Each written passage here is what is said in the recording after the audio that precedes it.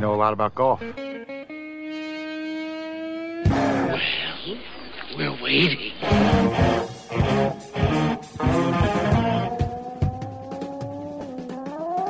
And it is us, those Weekend Golf Guys, the second best golf show in the world, number one in America. The guys who beat us are in Great Britain, so they really don't count. It was a gigantic media company, and we are the low-budget fun guys. That's right. Right? They have a staff of about 132. You're looking at it right now. This is us. This is it. This is us.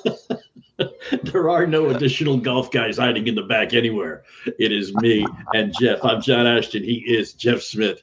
And he is, of course, one of America's top 100 golf instructors, according to Golf Magazine. And they're the folks that know. How many times have you turned down the Live Tour invitation, man? I continue to turn it down.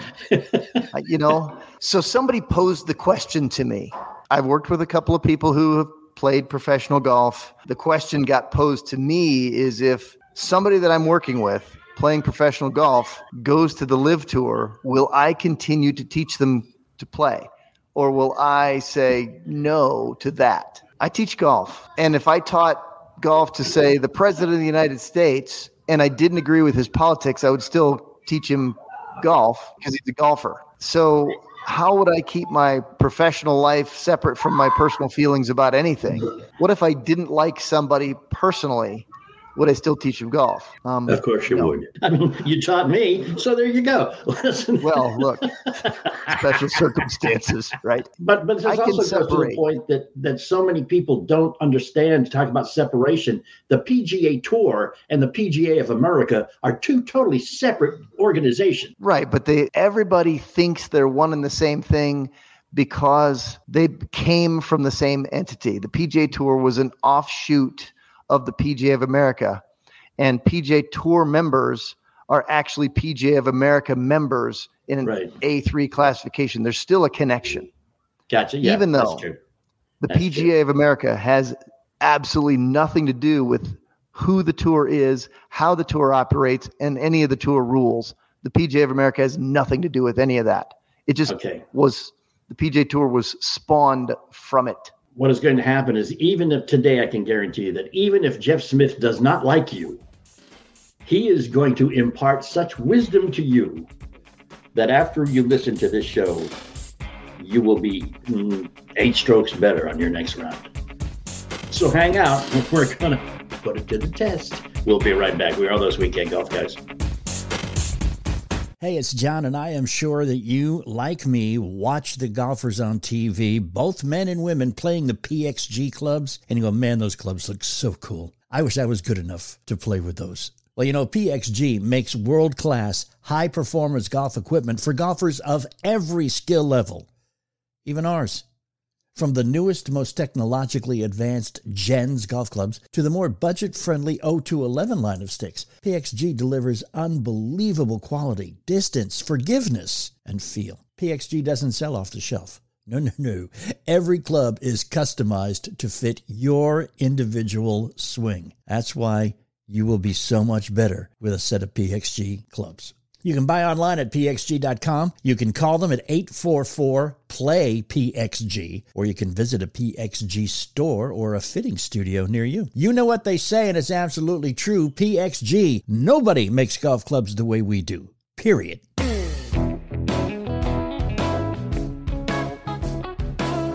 And thanks for hanging. We are back. Those Weekend Golf Guys. I'm John Ashton in the studio. He is Jeff Smith. Eagle Springs Golf Club in, what's the town? Walcott in Colorado? Walcott, Colorado, yeah. Walcott, it is. It's in the Vail Valley. Okay. Just west of Vail, and just west of that is Edwards, and just west of that is Walcott, and just west of that is Eagle. So it's this little conglomeration of little towns. And Walcott is the smallest of them all. We have a post office, and it has one person working in it. And it is the size of my studio here. Listen, we have promised 8 strokes. That's just an arbitrary number we picked out of the air. We also promised we want a 15% cut of any winnings you have because of the stuff you learned to do today. We are going to fix your driving, your pitching, chipping, and your putting. Normally when John promises 8 strokes, he makes it a very short conversation. He says something along those of get a second scorecard. Hey, as long as the pencil has an eraser, you're cool. You can't hide the eraser marks. Come on. You know that. Okay, so driving. You have imparted such wisdom to me. The majority now of my drives are long and straight and go where I am aiming. Because not only have you shown me how to swing to put it where I'm aiming, but you've shown me how to aim correctly. I was going to say that was one of the first things we did was, hey, John, the planet is over here. It has a golf hole on it. I remember that conversation vividly. You looked at me like, what? What you talk about? You mean it matters? The ocean is not a big enough target? What are these boundaries that you're talking about? What do you mean? Yeah.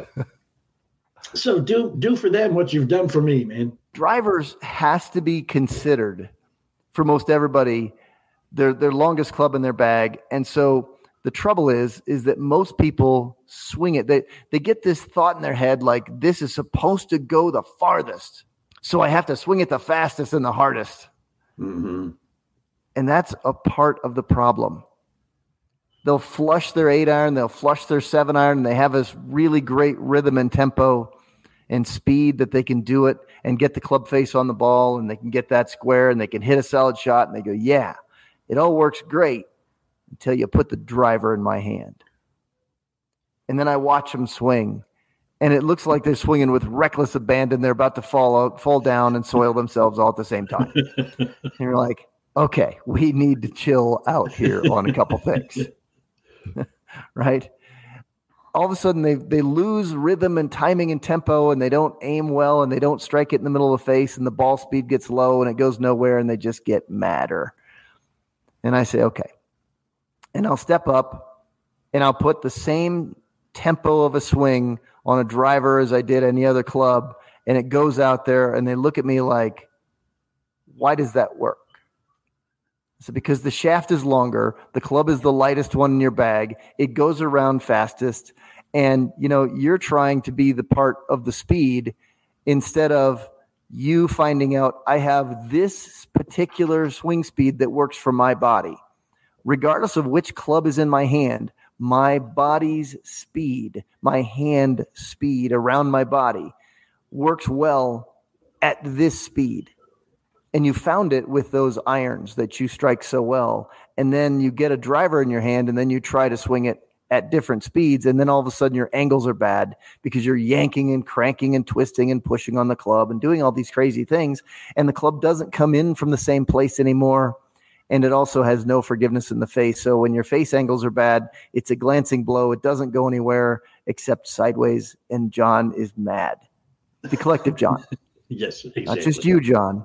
The collective John. We do this on this show, folks, is I mention this to everybody, but the everybody is John. Yeah. It's just convenient. That's all. It is. I mean, I could say Tom, Dick, and Harry, and Mo, and Larry, and Curly, but it's just as easy to say John. Right. And more fun for you. So right. It is more fun for me, actually. I enjoy my job here. This is a good thing, right? All right, so let's consider what does it take to be a good driver of the ball? And I've already mentioned, I like to call it body control. Okay. There's club control. You put your hands on the club, and when you make a swing and, you go to a backswing and you stop somewhere and the club stops, and then you move it down and make a mock golf swing down and the club stops when you stop. That's club control.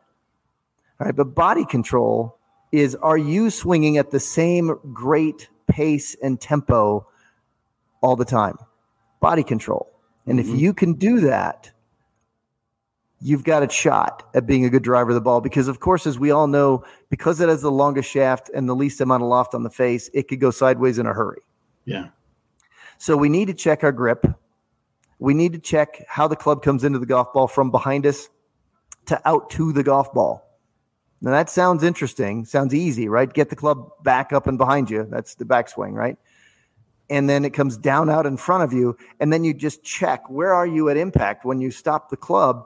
And would you have delivered the club face to the golf ball if you just made a backswing and made a through swing only up until the point where the club was at impact? Would that club have come in squarely or not. And if not, you better check your grip. And you better check to make sure you're not twisting the club either way. And then you go through and you put the ball about on your left armpit if you're a righty. So your front armpit. And you want to tee it up a little bit high. Get about half the ball above the club face. And give yourself a little tilt away from the target.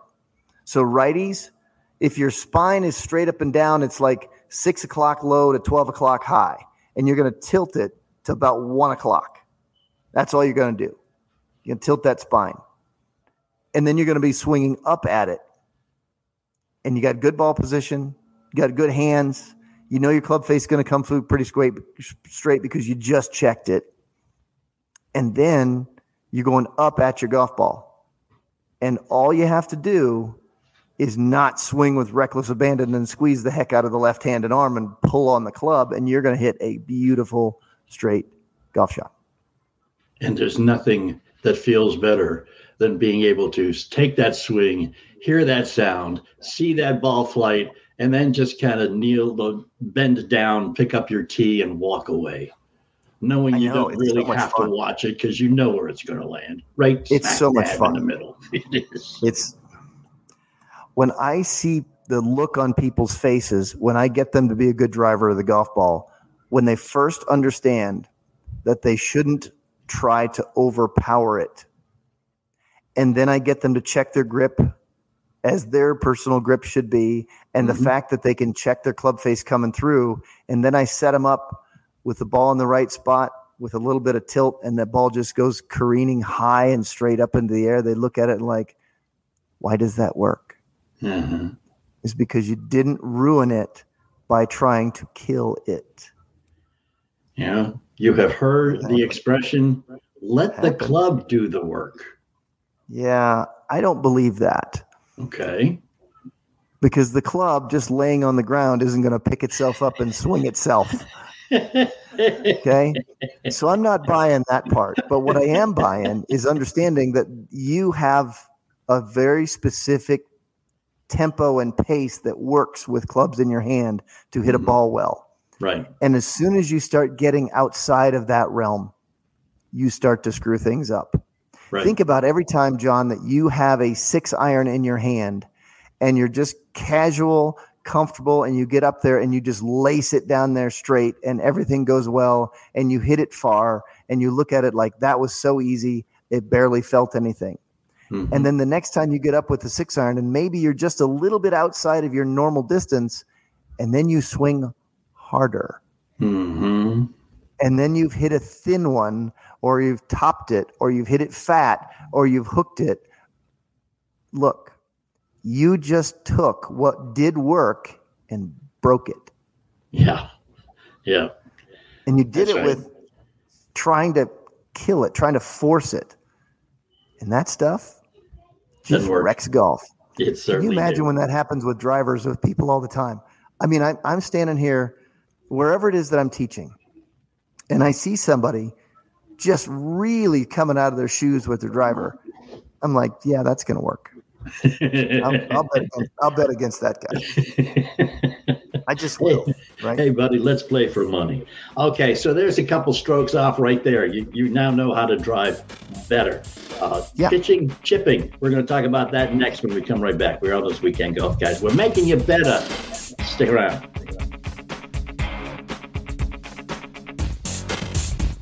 Well, here's something I bet you didn't know. According to the CDC, one person dies every 36 seconds in the United States from cardiovascular disease, and 1 in 4 deaths is attributable to heart disease. Did you know that? So if you're not taking your heart health seriously, you need to act now. Now you can take an all-natural daily supplement that not only helps protect your heart from free radicals, it also helps boost athletic performance. It's a brand new specially formulated supplement with a powerful blend of essential nutrients, antioxidants, and botanicals to optimize your heart health naturally. Snap supplements heart health. It's loaded with naturally grown herbs and nutrients that work in partnership with you to help keep your heart healthy and performance strong. Now, I've been trying it out for about a month now, and I got to tell you that especially out on the golf course, I don't get anywhere near as tired. Snap Supplements is offering our listeners a 10% discount on their first purchase by using the link snapcardio.com/golfguys. That's snapcardio.com/golfguys. Try it out. Your body will thank you. snapcardio.com/golfguys.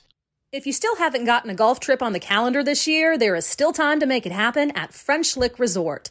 This is the only place you can play courses by Pete Dye and Donald Ross together at the same property. You can play both championship courses through October 31st when you book the Hall of Fame package. Golf season lasts well into the fall in southern Indiana. Go to FrenchLick.com to start planning. Again, that's FrenchLick.com. Must be 21 to enter casino. Gambling problem? Call 1-800-9-WITH-IT.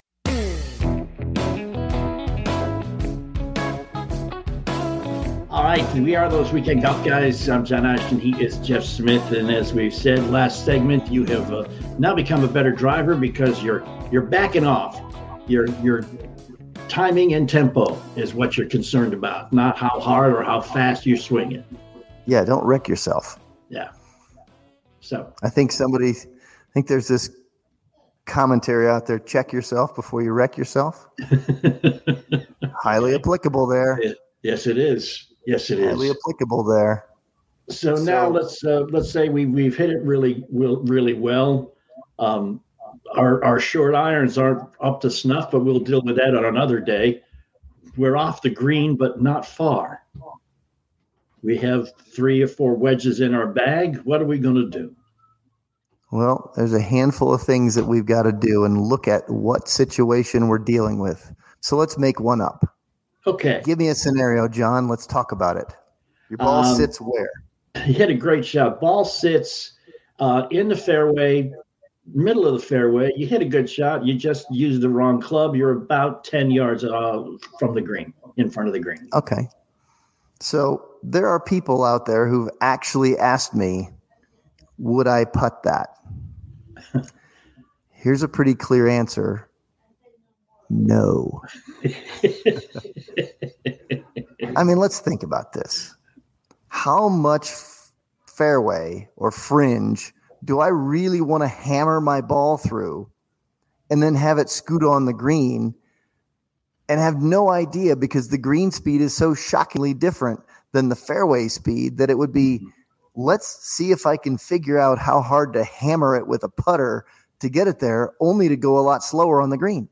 And that's just luck. There's no way you can figure that out. There's no formula that you can use.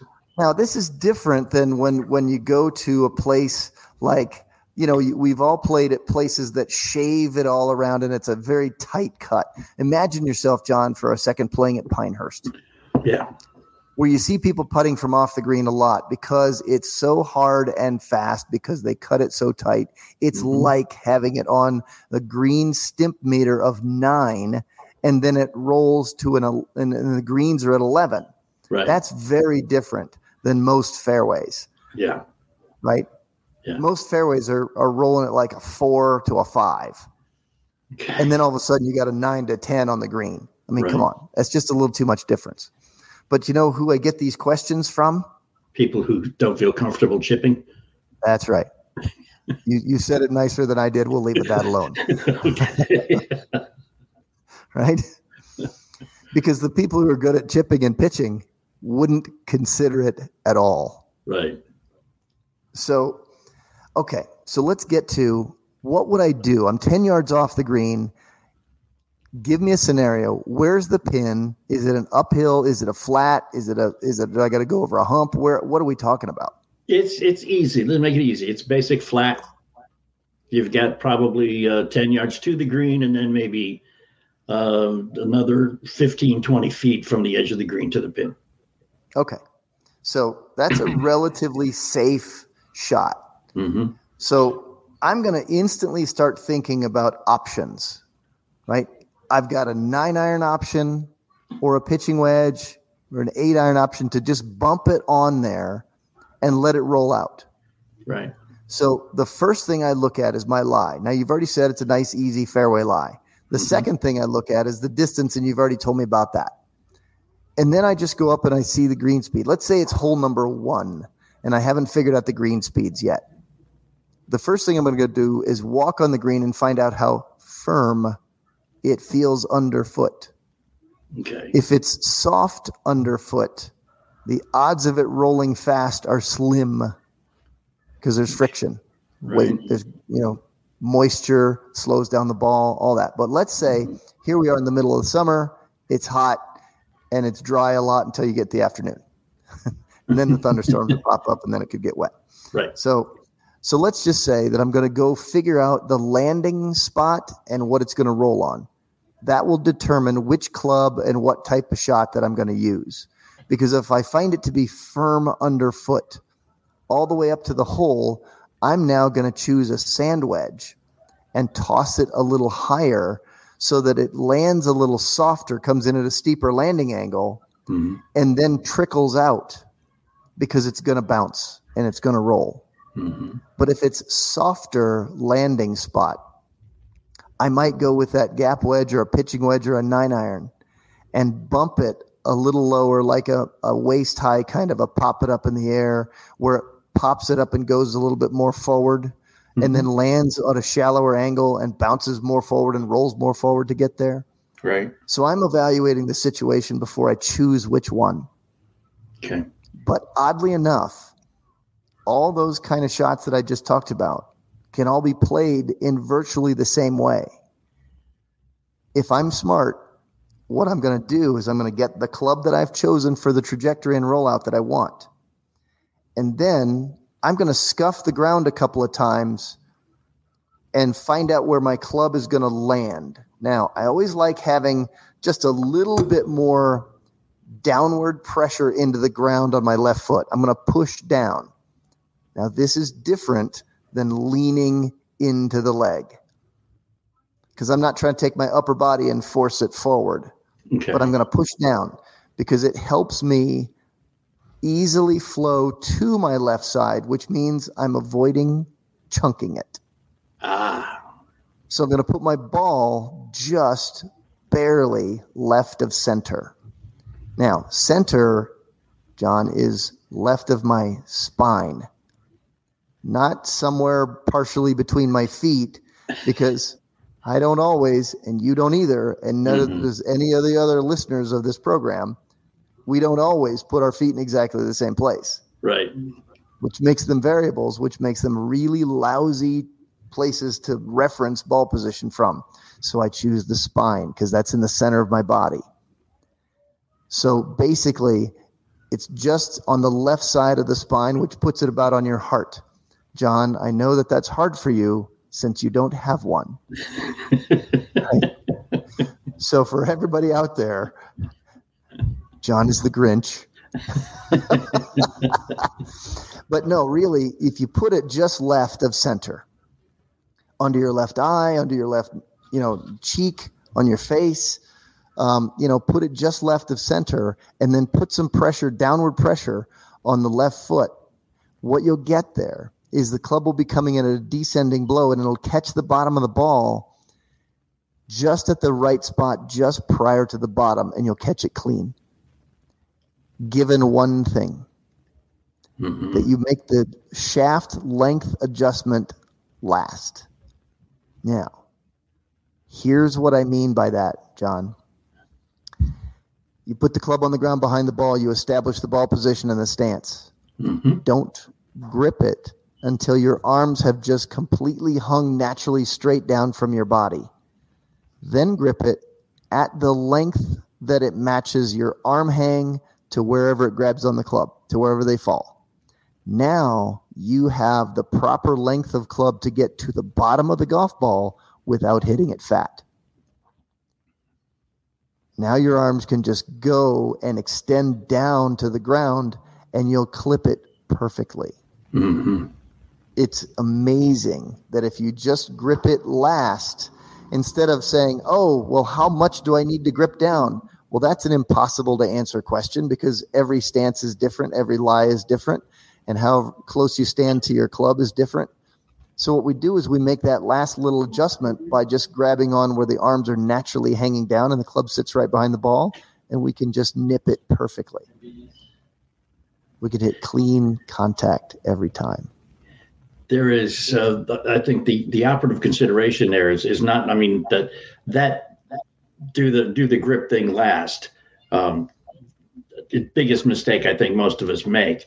But the other operative consideration is to not prejudge what club you're going to use prior to checking out your lie and your situation.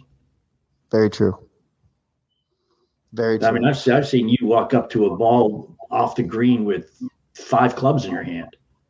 Yeah, because I have not made my decision as to what's the right way to get it close to the hole, as opposed to many people, John, I'll leave you alone on this one. Many people who just wander from the golf cart with one club and a putter. Yeah. And then they're forcing themselves into not just choosing, instead of me who will carry 5 clubs because they're not that heavy. And I'm making a decision that which type of shot and which club I should do it with. I'm not making that decision until I get to the situation. Most people are making the decision, I got this club, I'll make it work. Make it work, yeah. And now all of a sudden, they're the ones forcing themselves into a certain kind of touch and feel and shot and landing spot when they took away other options. Yeah. That may have been easier or may have been a better play. Exactly. So just I see people do that all the time. Yeah, do not. I mean, everybody that I play with does that. I mean, you go and, you've got your favorite wedge, whether, you feel more comfortable with your lob wedge or your sand wedge or gap or whatever. It's the go-to wedge you have. You pull it out and you walk up, pull that out, pull out your putter and walk up to the ball. And like you say, make it work, which is not always a possibility. But again, going back to that, the taking the grip as the final step, eliminating fat chunks and thin hits, I don't hit my sand wedge 150 yards until I'm only 10 yards off the green. That kind of shot right there. I mean, that's what that would avoid. And that's the biggest mistake I think most of us amateurs make with wedges and shots like that is we either chunk it or we just sail it off into the sunset on the other side of the green. So there you go. There's a few more strokes of the 8 we've promised, and we will come back and we'll get the rest of those 8 with some putting tips. Make me a better putter, Jeff. And that's exactly what we'll do when we come right back. We are those weekend golf guys. Don't you move.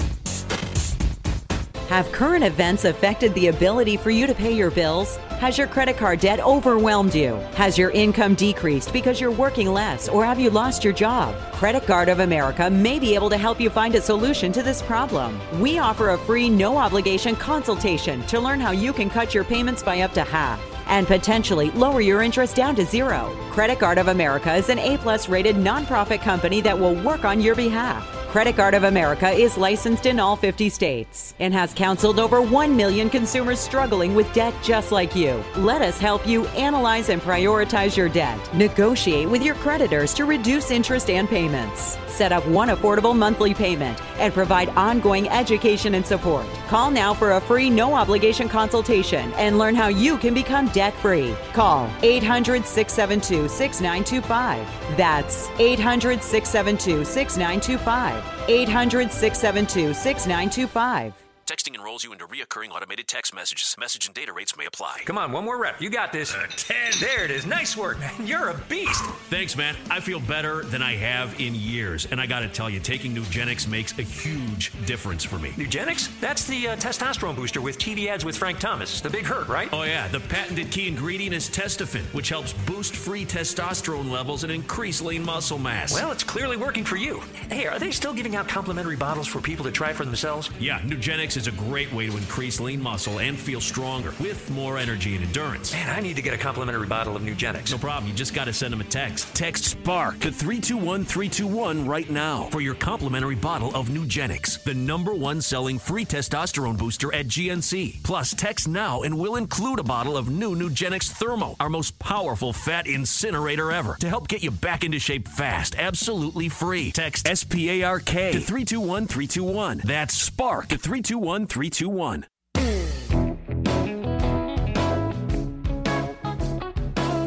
And thanks for hanging and coming back. We are those Weekend Golf Guys. Have you missed any of the show that has preceded this point? You need to go back and listen from the beginning, because we're promising you 8 strokes. And we described in great detail how to be a much better driver of the golf ball and a much better pitcher and chipper of the golf ball. Now we're going to talk about the consummate way of saving strokes. No more 3 putts. Come on, people. So many people, they come to me for swing help, and then they think I've fixed their entire game. And in fact, I fixed a majority of their game, but I didn't get a chance to help them with the thing that really sets them apart from everybody else, and that's the putter. Many people, I ask them what their biggest problem is, and it's always ball flight causes them more strokes getting to the putting green, but they miss those just like they miss everything else. But they don't want the short game help nearly as fast as they want the long game help, and they spend so much time on their long game and so little time on their short game. The way that I can help them is talking about the putter. Even though it seems like it's a bit more boring, I just ask them to count the number of strokes they have from the hits off the green to the putts on the green. And if their putts on the green are 32 or higher, they need a lot of help, because there's people out there that miss greens, have an okay chip, and then they 2-putt. And you look at it and you're like, okay, there should be the make, but they don't want to put the time and effort, energy into the make. So when I start with the small ones and get them to make them, and then I have a contest with them, then they find out how good they need to be. And they say, oh, well, you beat me on that one pretty bad, but you're a pro. Everyone has the ability to be the best putter in the world. Only some of us work on that skill. They look at me and I'm like, well, what do you mean? I'm like, because it doesn't require strength.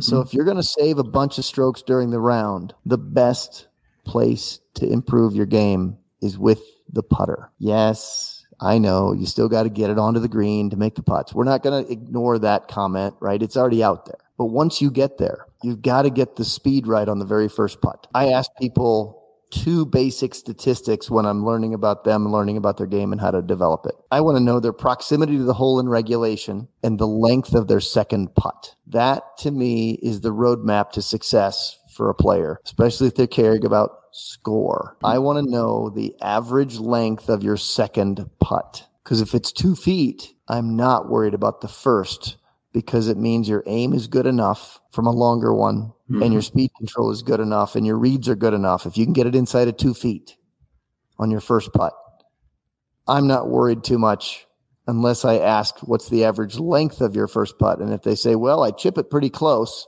and then they're putting from, 5 feet, and then their average distance is 2 feet. I'm like, okay. But that's how I investigate things right away. And then I start talking about it going, okay, what do we have to do here? How do we make this person better? And I evaluate things in big categories right away, like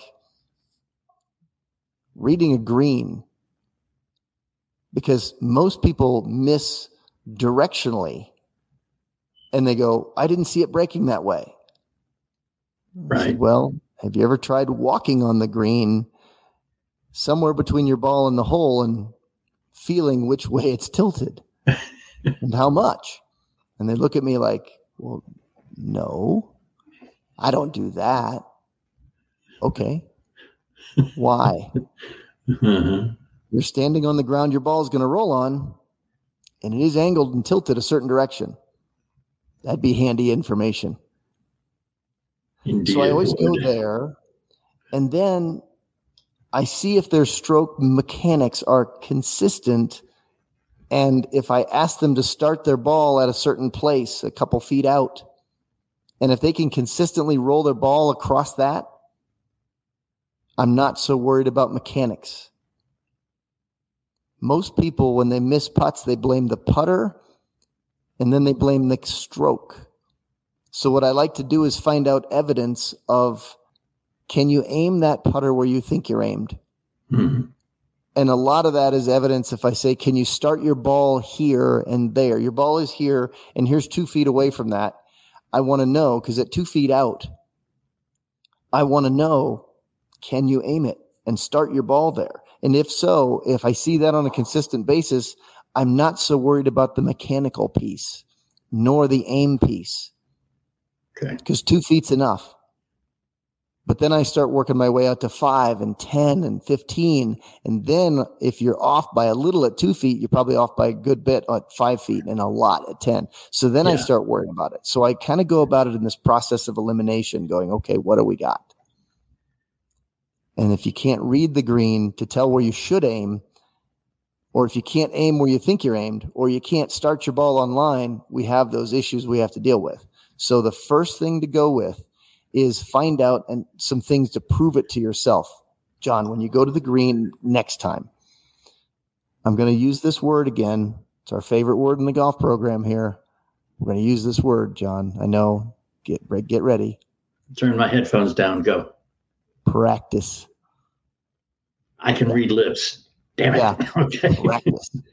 Right. So when you go practice, the first thing I want you to go practice for is speed control. I want you to go to the green and I want you to take a handful of balls with you and go stand somewhere that's not in the center of a circle of a green.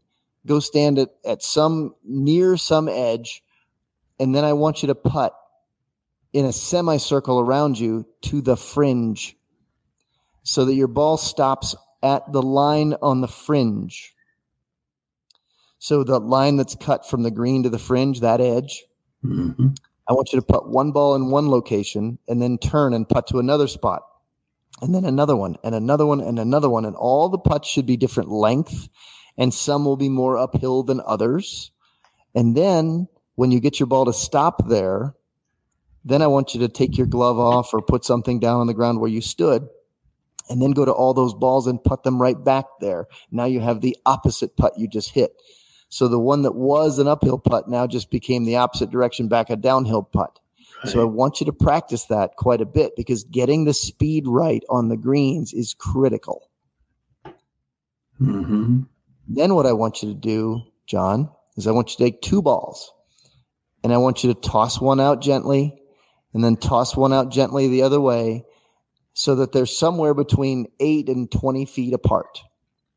And then your job on the shortest ones is to hit the other ball with put one ball into the other in one putt. But the ones that are a little longer, you got to touch it in 2 putts or less, right? So you got to think 1 or 2 putts to a small target, and randomize your small tosses. Okay. And then choose one ball or the other. And then go read the putt and go putt one ball into the next. Now all of a sudden you're honing your focus, your aim, and your speed. So let's say the first one blows it by 4 feet. Rut-row, Ruby Roo. He was watching. Uh-huh. You got a little chicken left on the bone there, don't you, John? So now you really got to focus, because not only do you have a 4-foot putt, but you have a 4-foot putt to a golf ball, not a 4-foot putt to a 4 1/4 inch hole. Right. So now we're working on your focus as well. So let's get the speed right, and let's learn how to read a green, walk on it, feel it, understand how downhill, how uphill, how side tilt it is. Get that information in there, because that casual glance that you just normally give it, John, ain't cutting it. It's breaking away that you didn't think. Next thing you know, you got too many putts. Okay. Yeah. And if your mechanics are broken, let's say you're a putter twister or a putter flicker, then we're going to have to put the putter in your hands in a slightly different way. Mm-hmm. And you can motions to not happen. Yeah, and you can tell that just by putting a putter in someone's hand and saying, "Here, swing it." Right. Right. Now, I know that I'm oversimplifying things, but this is practical on the golf course, and this is the putter you brought with you that day. This is not a conversation about, hey, go get custom fit for a putter from somebody who uses Adele wedges and putting system because it's a great putting system, fitting system. I'm not saying that at all. I'm saying this is the putter you brought with you that day. Learn to use it now because you're about to play. Right. Right. I mean, there could be your 8 strokes right there. There could be. Yeah. Right. There could be right there. I mean, when you think about this, if you are good at speed control versus not being good at speed control, the length of your second putt becomes makeable versus difficult to make. But too many people say, come on, I can putt. It's just putting. We don't need to. It's just putting. You're like, dude, you're counting strokes. You're counting all of them, and you got tons of them. And that, widely known, putting is somewhere in the realm of 40% of the strokes that you hit. Yeah. And if you're blowing off the notion that that's an important thing, you're just saying, I'm either the best putter in the world or I don't want to talk about it because I don't want to go practice that because it seems like it's kid stuff. You once mentioned a couple of years ago that most of us practice backwards. Then you've alluded to it today a bunch too. That you listened to that? I did. I listened. I don't know why. I guess I was bored that day. I don't know. I just gave you credit. But too many of us, we start with, pull the driver out and just, wallop it and all that kind of stuff. But in order to really hone your game, you need to start at the green and work your way back to the tee, practice-wise. Yeah, that's the fun part of the game is sitting there smacking it, right? Well, you know what? Make putting fun. Make things a game. Challenge yourself. Go have a contest with yourself. Make sure that you can find some sort of challenge and entertainment. Putt with someone else and play putting games. Create them on your own. There's a bunch that you could copy games and go this and this and this, but why don't you create it yourself? Go a little cross-country putting green stuff. See how many in a row you can make from around in a circle. Some are up, some are down, some are sideways. Yeah. And challenge yourself because otherwise people just get bored knocking the ball at a hole. But you know what? I like to see how many in a row I can make from 2 feet because it perfects I can aim my putter face where I think I'm aimed. It perfects that. It makes sure that my stroke doesn't do anything crazy. And since I should make a bunch of 2-footers, it puts pressure on me to make all the 2-footers. Yeah. Yeah. I like the guys and then who I move out. Yeah. Then you keep doing it until you get to the point where, you're cool. I like the guys who throw the balls down. You throw 3 balls down on the practice green and you hit one of them and you sink the putt and you go, I don't want to waste any more of those out here. I'm cool. And then off to the first tee. So yeah, those are the people who don't putt well on the golf course because they sit there and go, yep, that's good enough. I'm like, no. Yeah, it's not if you're really going to get good at this. So if you really want to take some 8 strokes off your game, it's in this arena first. Definitely is. And we saved it for last. Some of those little games and exercises that you pointed out on the green, so helpful, and they make it fun. All right, there you go. There's your 8 strokes, even more, and we'll come right back and let you know how we're going to take our 15% off your winnings for the rest of the season when we come back. Hang with us. We're on this weekend golf, guys. Sometimes life is wonderful, and sometimes it's not. Cherish the good, but always be prepared for life's challenges.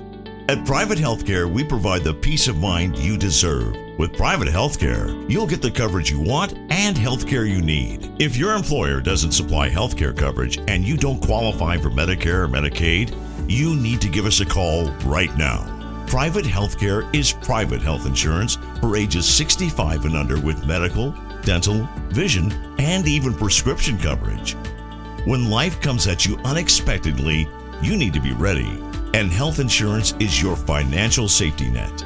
If you're looking for health coverage at the best price and your annual household income is $35,000 or more, give us a call at 800-870-4686. That's 800-870-4686. 800-870-4686.